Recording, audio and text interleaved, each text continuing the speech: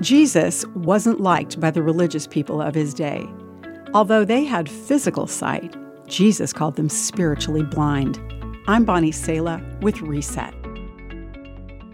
There's an incredible story in the Bible book of John about a beggar who was blind from birth. When Jesus and his disciples met the man, Jesus did a weird thing. He spit on the ground, made mud with the saliva, and spread the mud over the blind man's eyes, telling him, "Go wash yourself." So the man went and washed and came back seeing. The man's neighbors asked, "Who healed you? What happened?" They took him straight to the religious leaders in the synagogue. The religious leaders were outraged. They said Jesus couldn't be God because he did this on a day no work was to be done. That made Jesus a sinner. They interrogated the healed man and his parents.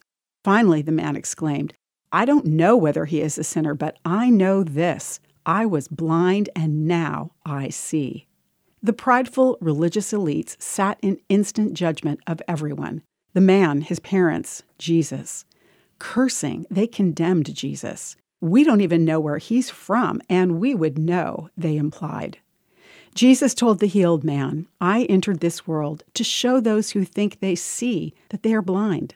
To the religious, Jesus said, "If you were blind, you wouldn't be guilty, but you remain guilty because you claim you can see." God welcomes us in our desire to have our spiritual eyes opened by Him. In the words of the transformed man, God doesn't listen to sinners, but He is ready to hear those who worship Him and do His will. I'm Bonnie Sala with Reset. To hear this again, read or share this, or to find more resources like this, visit guidelines.org.